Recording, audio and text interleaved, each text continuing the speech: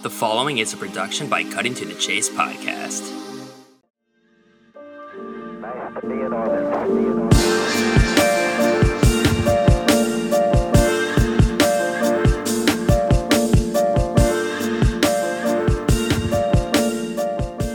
Who was my favorite player when I was a kid, and there's no way around that. I held it in until the end of our recording session with him. I was very professional, very straightforward, very serious. And then at the end I said, I gotta tell you, I was so happy that we were able to book you. You were my favorite.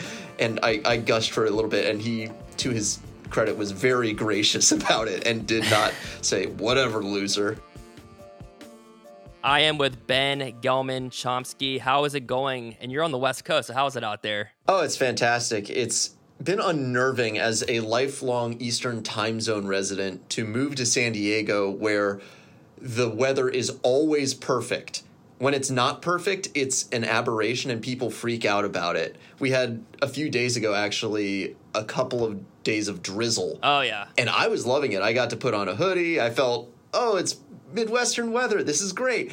And everyone else around me is just kind of glaring at everything because they're not used to that kind of thing. But it's hard to complain when you've got high 60s and sunny in late December, early January. So we're at that point. I'm in Virginia. So we're at that point where we are probably having quote unquote San Diego weather because it is low 70s, high 60s like every day right now. So it feels nice. It's sunny. I've never been to San Diego. I want to go out there and see it, but I have a cousin out there, and I feel like the weather's perfect 24/7. They had a rain delay at the Padres game very recently, and I'm like, they never have rain. Yeah, and you heard Don Orsillo. I don't know if you heard the clip on the broadcast, but Don Orsillo was laughing at us. I've never seen anything like this. This is bizarre. A rain delay at Petco Park. And Don is near and dear to my heart as a lifelong Red Sox fan, and his transition to San Diego has been nothing short of spectacular. He's as good as it gets as a TV play-by-play guy for baseball in my book. Yeah, I was watching a lot of the Padres games throughout the season, and maybe not as much lately, but I've been definitely watching. He is a fun broadcaster to listen to. He's very enthusiastic, which is great sound clips. But yeah, so you are with MLB The Show at Sony, and what is the name of what's your role? Like, what do you do specifically? The best descriptor of my role is sports broadcast designer. I have a lot of fingers and a lot of pies, but the main thrust of my job is being a script writer for our broadcast team to make sure that our commentary when you play the game, when you're hearing the play-by-play and color commentary, it sounds authentic, it speaks to what you're doing, and it's engaging. So my job is to continually write, rewrite, keep it fresh, come up with new ideas, and make sure that we are doing the best job we can to make it a fully immersive experience. Yeah, that's really awesome. Like, how did you get into that business? I got into it by failing. I got let go from the last minor league team I had worked for after the 2018 season, and it was after 7 years of minor league baseball broadcasting, and I felt like I was on the cusp, and I just wasn't getting anywhere, and I kept looking, and I wasn't getting any decent job interviews that winter. It was a very frustrating time for me. So one day I went on Indeed and I searched sports broadcast. That was it. I didn't put in a location. I didn't put in baseball. I just did sports broadcast. And not a lot of good positions came up. But a position for a sports broadcast designer with San Diego Studio popped up. And I knew San Diego Studio. I had played MLB The Show for a couple of years at that point, so I recognized the name from the opening credits, and I quickly sussed out this has to be for MLB The Show. I read through the job description, and I had the deep sense that even though my resume wouldn't give the impression that I could do this job, I knew I was well suited for it. I had the skill set, I had the abilities that they were looking for. So I put together my application, including a fictional script where I had the game's announcers introducing me as the newest hire. And I guess that caught some eyes because I went through the interview process and I got the gig. That's awesome. Yeah. I feel the pain though. I had a baseball internship too, and I was looking for jobs. And after about a year of searching, I was like, all right, I'm just going to look for a job specifically and not necessarily sports. So I definitely get the pain, but it's awesome that you stuck with it and ultimately found what you are doing now, which is really awesome. Yeah, it's been a blessing, and especially coming when it did, right before the 2019 season. I had the chance to get settled and acclimated with SDS, and midway through the 2020 and 21 cycle, I got made full-time from contractor status. Meanwhile, all of my colleagues were just kneecapped by quarantines and COVID. Oh, yeah. Mm-hmm. Everyone I knew couldn't work. The entire minor league season was canceled. A few of my friends, their jobs never came back. Their teams were contracted, or they chose to go in a different direction.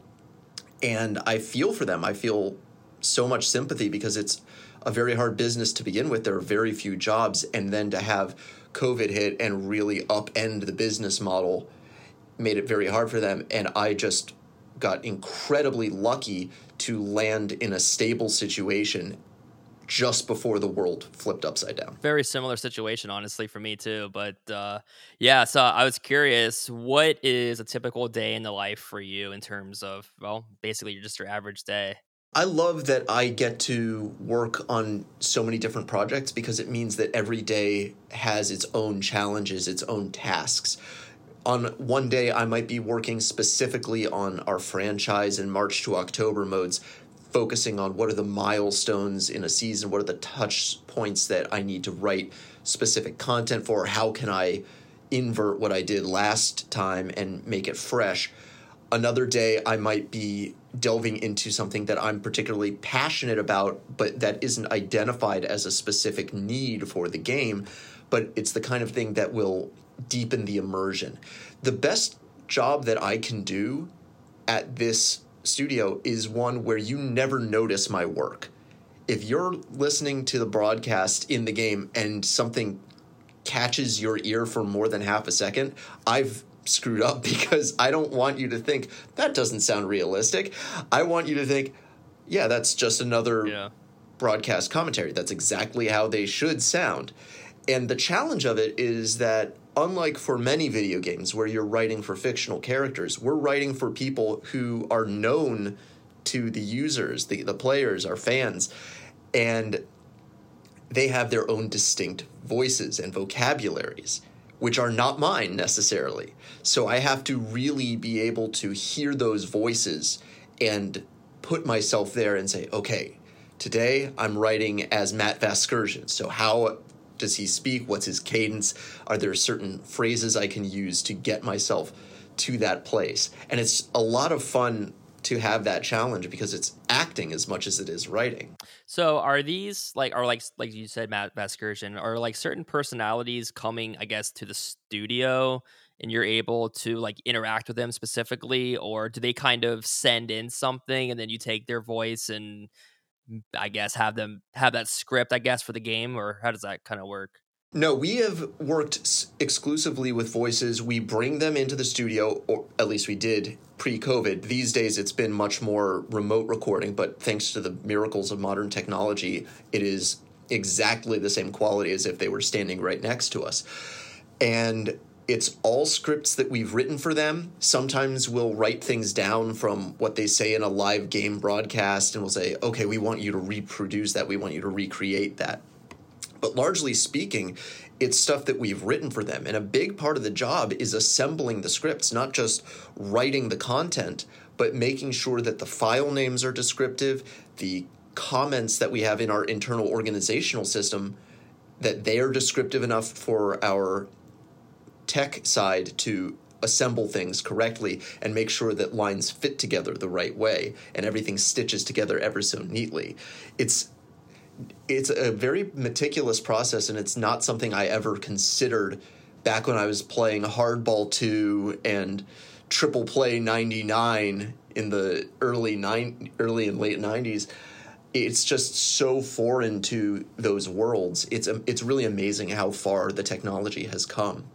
And I got to do stuff well outside my comfort zone, actually going on camera within the game, which I'm still weirded out anytime I come across myself. It's still a very odd feeling, but it was such a thrill. And that was, to loop all the way back to your original question, that was a project where none of our contributors for that were in our studios. All of that was recorded remotely. And kudos to our production crew, because they guided us through that so well. And our participants, Robert Flores, Lauren Shahadi, everyone from MLB Network, all the way to Ken Griffey Jr. and Jenny Finch, were just tremendous collaborators. It was so much fun to do that.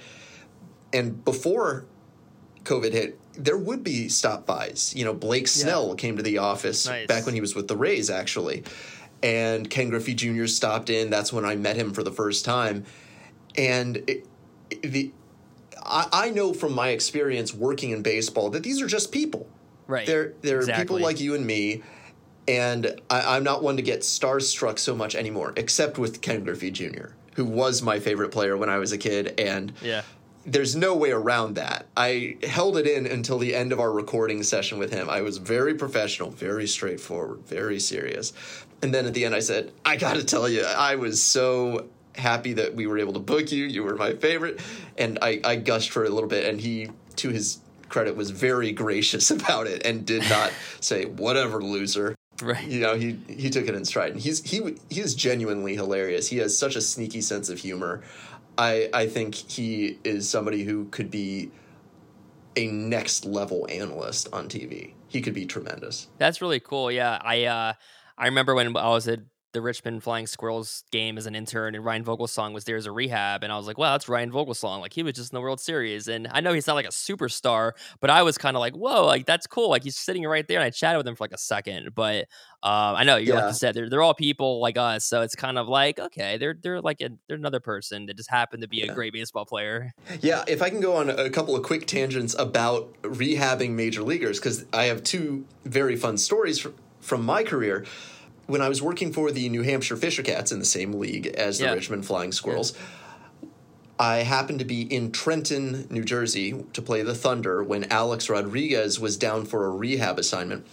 And, you see these guys on TV, and you think, okay, they're a certain size, they're large human beings. You don't get a sense of how big Alex Rodriguez is until you see him up close. That man is huge.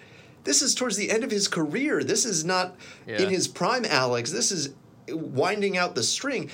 And he is massive. And he played fine in that rehab stint. He was nothing that blew me away, but he was fine. But seeing him up close was something really special. And then in my last year as a broadcaster in 2018, I was working for the Salem Red Sox, also in Virginia. And we happened to be in Woodbridge, Virginia, to play the Potomac Nationals, who are now the Fredericksburg Nationals.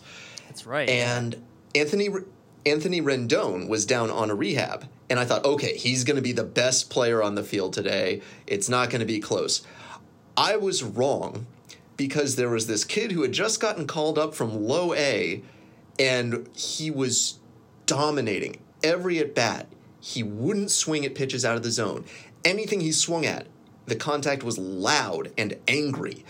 And I remember thinking, who is this kid? I had not heard of him coming in. And it was Juan Soto. I was thinking of him, This is on his way up. And immediately following the series, I went to my fantasy baseball keeper league and I picked him up because I said, this kid's going to be the truth. He is unbelievable, and I'm so lucky that I got to see something like that, because you never know when you're going to see the next superstar. I saw Mookie Betts in his first career game at Fenway Park in short season A. I saw Andrew Benintendi in his first Double-A game.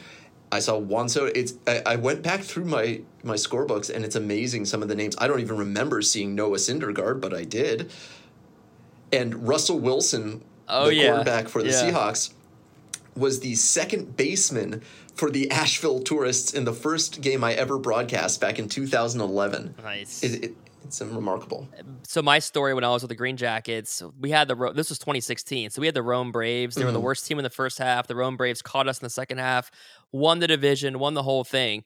But of course, the Rome Braves were led by guys like Ronald Acuna, Max Fried, Ozzy Albies. just the guys on the Atlanta Braves right now. And at the time, Right. I didn't realize. I should have known, but I didn't. I wasn't following the minor leagues as much, or I guess I hadn't heard of, or I had been paying attention as much. So I was like realizing later, I just saw Ronald Acuna in Rome, single A. Now he's a $100 million guy in the major league. So I was like, oh, okay. I just saw superstars in the making, basically. Yeah, it really is wild, and I know so many guys now with so many different franchises. It's fun to flip on a random game and say, oh, I called his games way back when.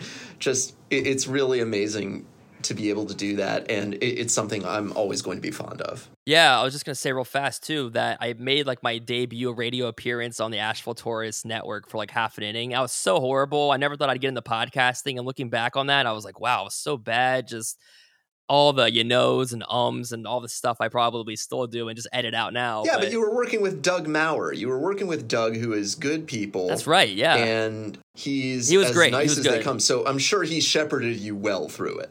He was good, yeah. He was definitely good. And real fast, Alex Cohen with the Iowa Cubs, right? Because I had him on a couple months ago now. Yeah, I talked to him. I do. I only know him really through Twitter. I reached out to him once upon a time. And he is as gracious as they come. And I really hope that sooner than later he gets his call to the big leagues. He's such a great talent and a rising star in the business. But more than that, he just is so well respected among his peers. And that speaks to his character. Yeah, he was really cool to talk to. And I don't know if you know John Laser. He was the Flying Squirrels broadcaster. Yeah. He does Virginia Tech. I'll be talking to him in a couple of weeks, too. But I figured all the baseball stuff. stuff. Yeah, tell him I say hi. I pestered him for so many years to be his assistant in Richmond. It never worked out. But I was a thorn in his side for a very long time. I will tell him you said hi. But yeah, I had to drop those names because I was like, you probably know them or definitely know who I'm talking about. So that's pretty funny. I was curious.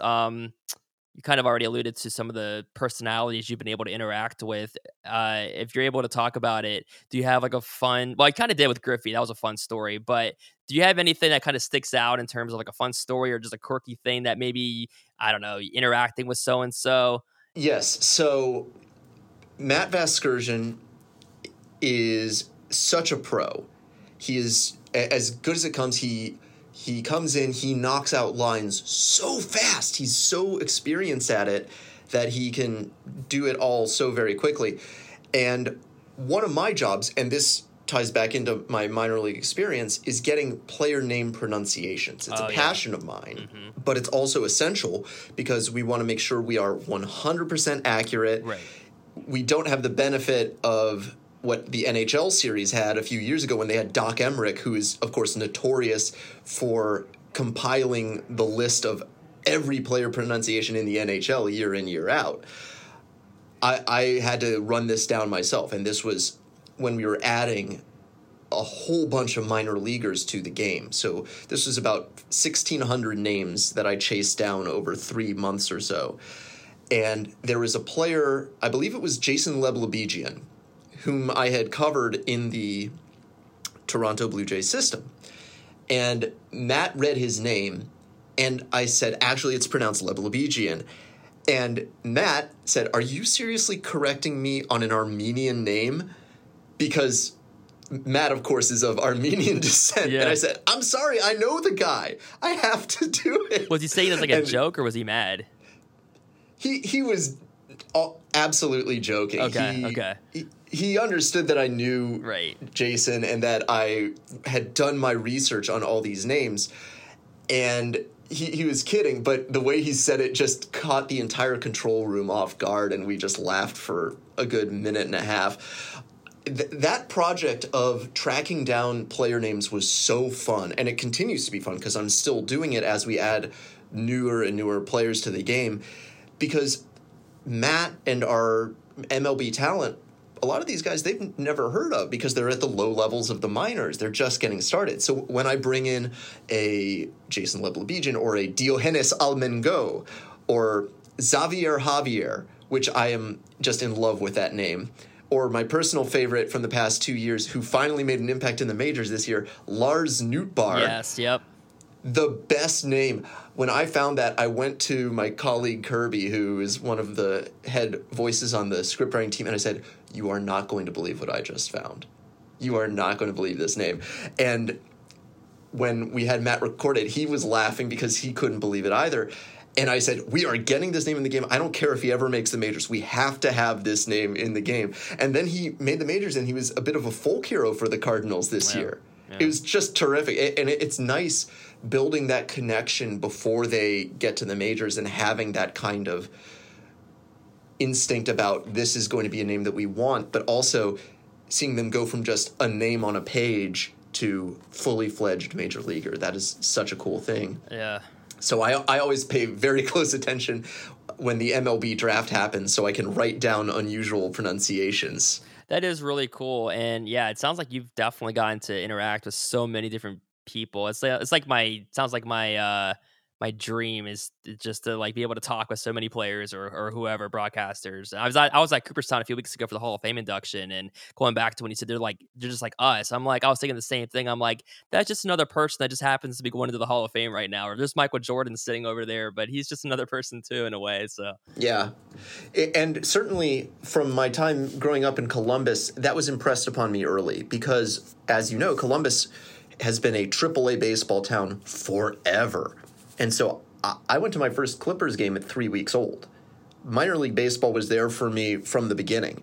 So I grew up in Columbus in the 90s when guys like Jeter and Bernie Williams, Andy Pettitte, Mariano Rivera, Jorge Posada were all coming through. And I would see guys on the way up.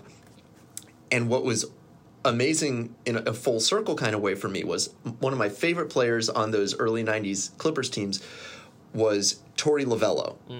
I just really connected to his name or something. I don't know what it was. Yeah. Who is now, of course, the manager for the Arizona Diamondbacks. Right. In Salem, in 2017, his son Nick got promoted from low A up to Salem. So I got to work with Nick on a daily basis. And when I first interviewed him, I said, I got to tell you, this is a weird moment for me. Having been a kid watching your dad play in the minors, and now you're in the minors and I'm covering you. This is just a bizarre full circle moment. And it was so cool to be able to be there for that moment in Nick's career and see him grow as a player. That is really cool. What is your favorite part about your job or even just the game itself, even just playing the game? Well, I was a fan of the game before I worked for the game. I had played MLB The Show for a couple years, so I already understood the appeal of it. I grew up playing baseball video games like Hardball 2, Hardball 4, Triple Play, MVP, and I loved watching the evolution of it. But to my mind, there isn't a game out there that does it the way we do, with the level of immersion, respect for the game's history, and honest to God, love for the game's history. When I bring up an arcane talking point that's from 6 decades ago, I don't get looked at weird. I get the question, okay, how do we work that in? How do we make that a piece that our broadcasters talk about and that engages our fans, which is so fun for me. I love the challenge of slipping into someone else's voice and writing 8 different ways to describe the same play, and you never know which one you're going to get. That's true, yeah. And certainly there's a challenge as well because everybody who plays sports video games has gotten used to commentary being a certain way. So the challenge year in, year out is how do we make sure we're aligning with those expectations but still exceeding them and pushing the boundaries in new and fun and engaging ways. And that's a problem of creativity as well as of engineering. And it's fun to collaborate with people who understand the engineering and tech side far better than I ever will and have them walk me through, okay, here's how we put together this crazy idea that you just brought to me. I've never had an idea that somebody here has shouted down and said, there's no way we'll ever do that. It's, we can't do that right now, but let's figure out how. And I love that aspect of it. Yeah, that is awesome.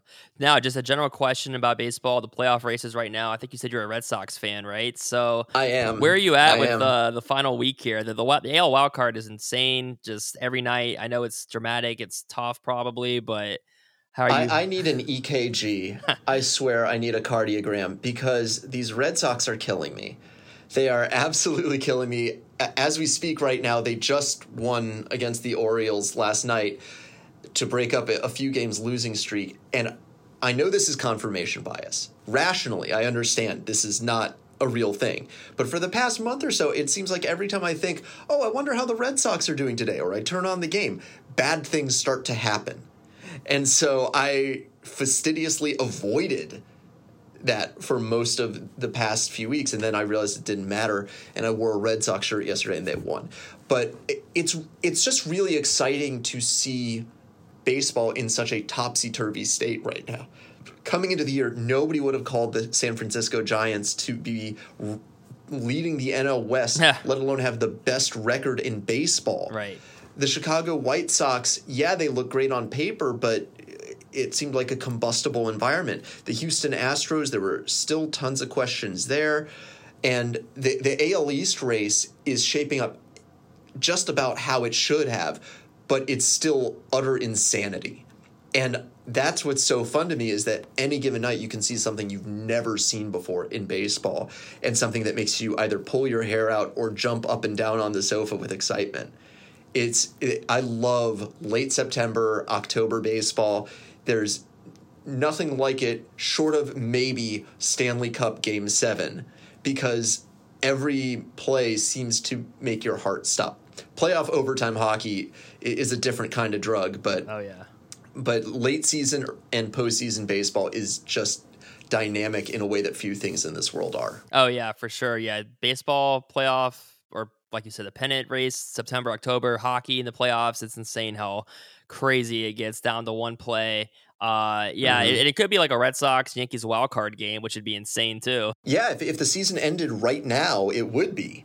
And God, the history there. I actually recently went back and rewatched ESPN's 30 for 30 on the 2004 ALCS, 4 days in October.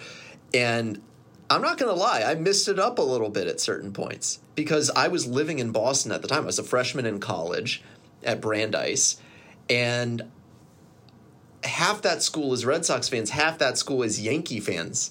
So the entire campus was a house divided. Yeah.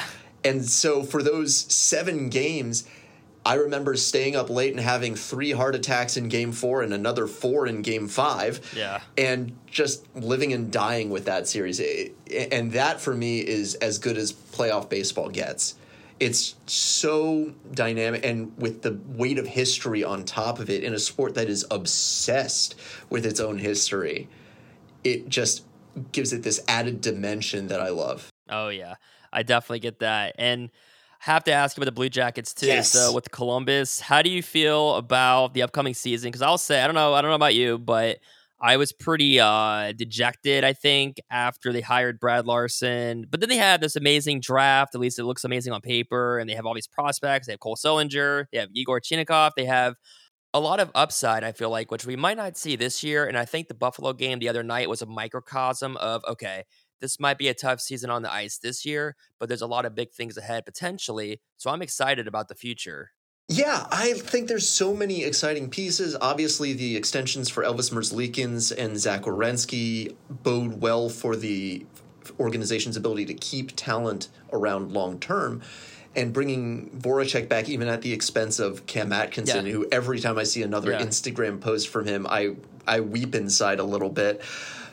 It's definitely a good example of a player with a pedigree of winning who can help our young players grow and thrive.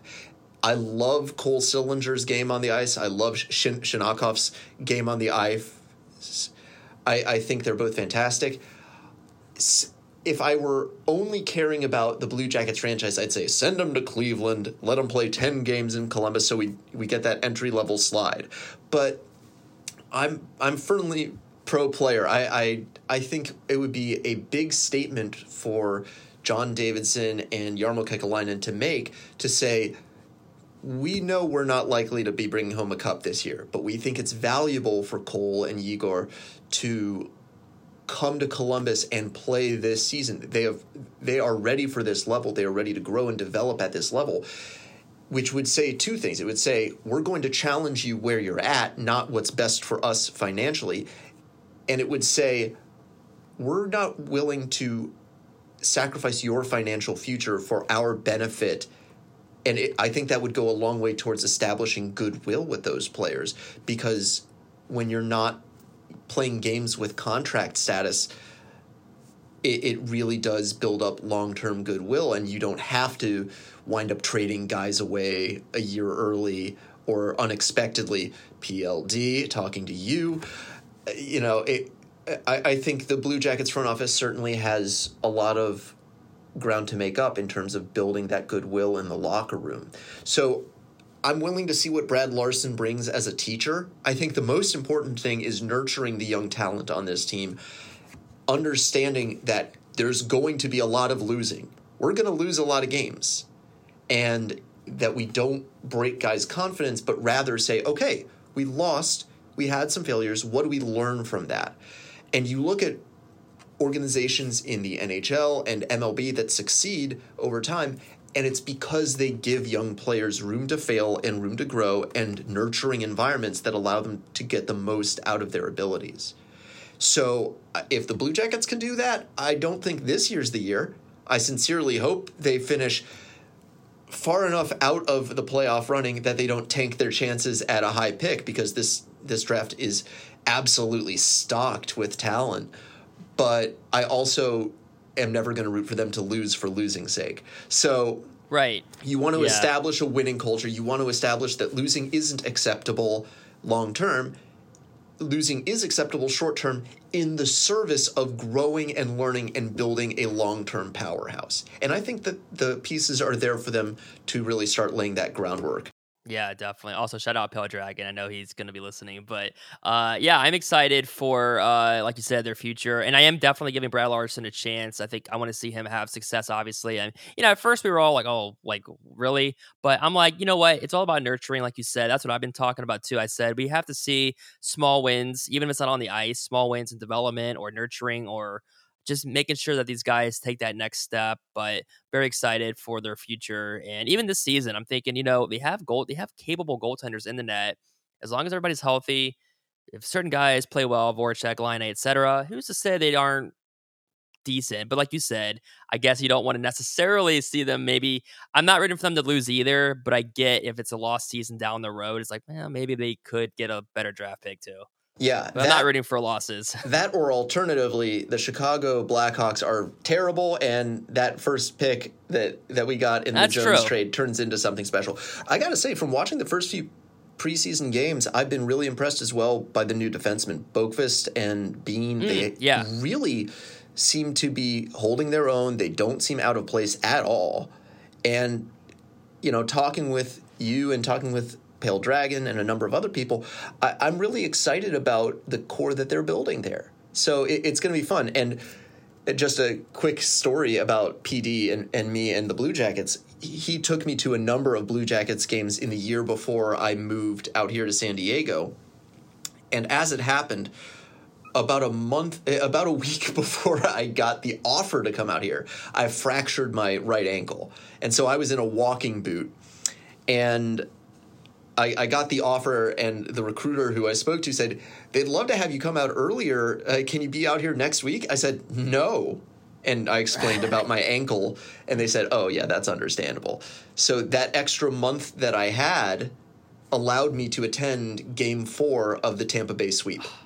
And so I went to that game. I bought a ticket, just a single ticket, in a really great low location. And that was one of the most electric sports environments I've ever been a part of, up there with Duke, UNC, and Ohio Stadium in 2016 when the Buckeyes beat Michigan on the spot being good, actually. Those are some of the moments that will stand out in my memory forever. And that arena that night was as insane as I've ever been around. It was truly terrific. That's awesome. Real fast, since I'm talking to you, is it Chinnikov or what was the pronunciation? My understanding from the reporting has been that it's Igor Shinakov. Chinakov. Okay, Chinakov. Yeah. I wasn't sure what the exact way to say it was. I think I was listening to YouTube videos trying to hear how they said the name. I was going with that, but I was Yeah. like, well, you were just talking about pronunciation. You're the guy to ask.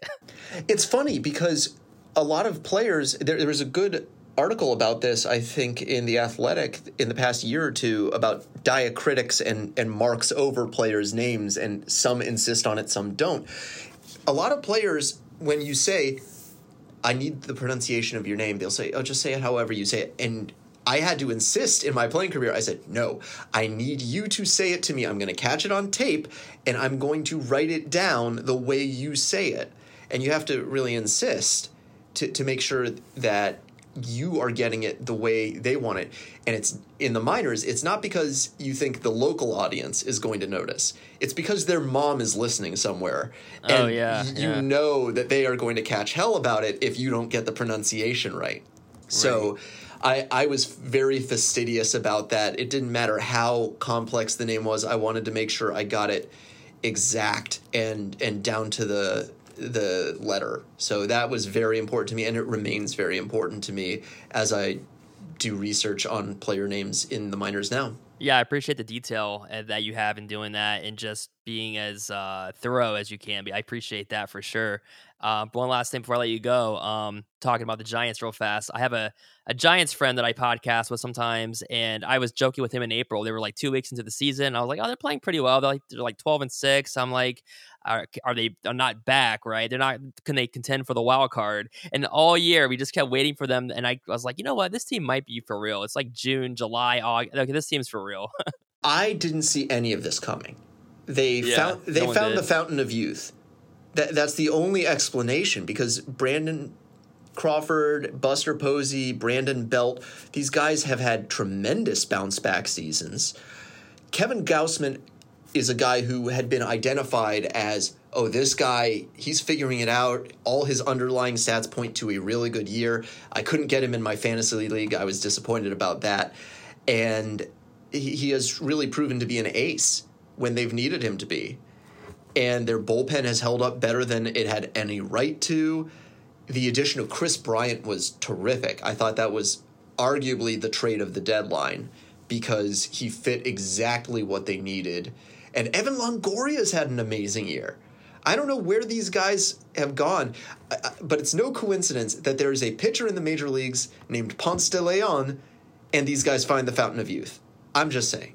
And I actually knew Logan Webb from when he was with the Green Jacket, so it's cool to see him having success now too. So cool. It's cool to see these guys making an impact. So yeah, they've pulled it together from all over. I'm really impressed by what they've done. Any team has to weather injuries over the course of a year, and the Giants are no exception, losing Longoria and Belt and Posey at stretches, and they just keep making it happen. They are a team who have savvy, they have belief, and they have real team spirit. They really are there for each other, and they pick each other up. I love seeing that, and baseball is better when San Francisco is good, in my opinion. I like the Giants being a good team. I grew up, my uncle lives in San Francisco. He has my whole life, and I almost got to go to a World Series game when I was 3 years old, because his law firm had tickets that he was able to get, and he said, I got 2 tickets, send Ben out here, he's going to see the game with me. And my dad said, no, he's 3 years old, he won't appreciate it, I'll go instead. So my dad goes. He just wanted to go. It was game 1 of the 1989 World Series. It was the earthquake game. Wow. And thank God I wasn't there, because it would have been such a hassle and such a nightmare for my parents and my uncle. Instead, my dad and my uncle, they got out fine, thankfully. But that was how I almost wound up at the earthquake game of the 1989 World Series. Wow, that's some story. I was going to say your dad just wanted to be there, but I guess not last laugh, but you know what I'm saying. It's like, he had to deal with the earthquake instead. So, yeah, exactly. Yeah. Well, Ben, I really appreciate you coming on. Really cool to talk with you and learn about what you do. And I mean, it's crazy. Like I play this game, and now I realize the impact that you have on it. It's so fun to be able to talk with people like you who have such a deep appreciation of sports, but also have an understanding of the role that the video game world plays for sports fans in general. it is such a fun avenue to connect with sports and engage with it. And it's something that I think sometimes goes underappreciated when you think about how fans are built and how you build a connection with a sport or a team or even an individual player. And it's really lovely to get to discuss that kind of thing with you. So thanks for having me. Yeah, definitely. That's why I like doing this, because it's always fun to talk with people and find out their stories and stuff. So yeah, I really appreciate the time. 3,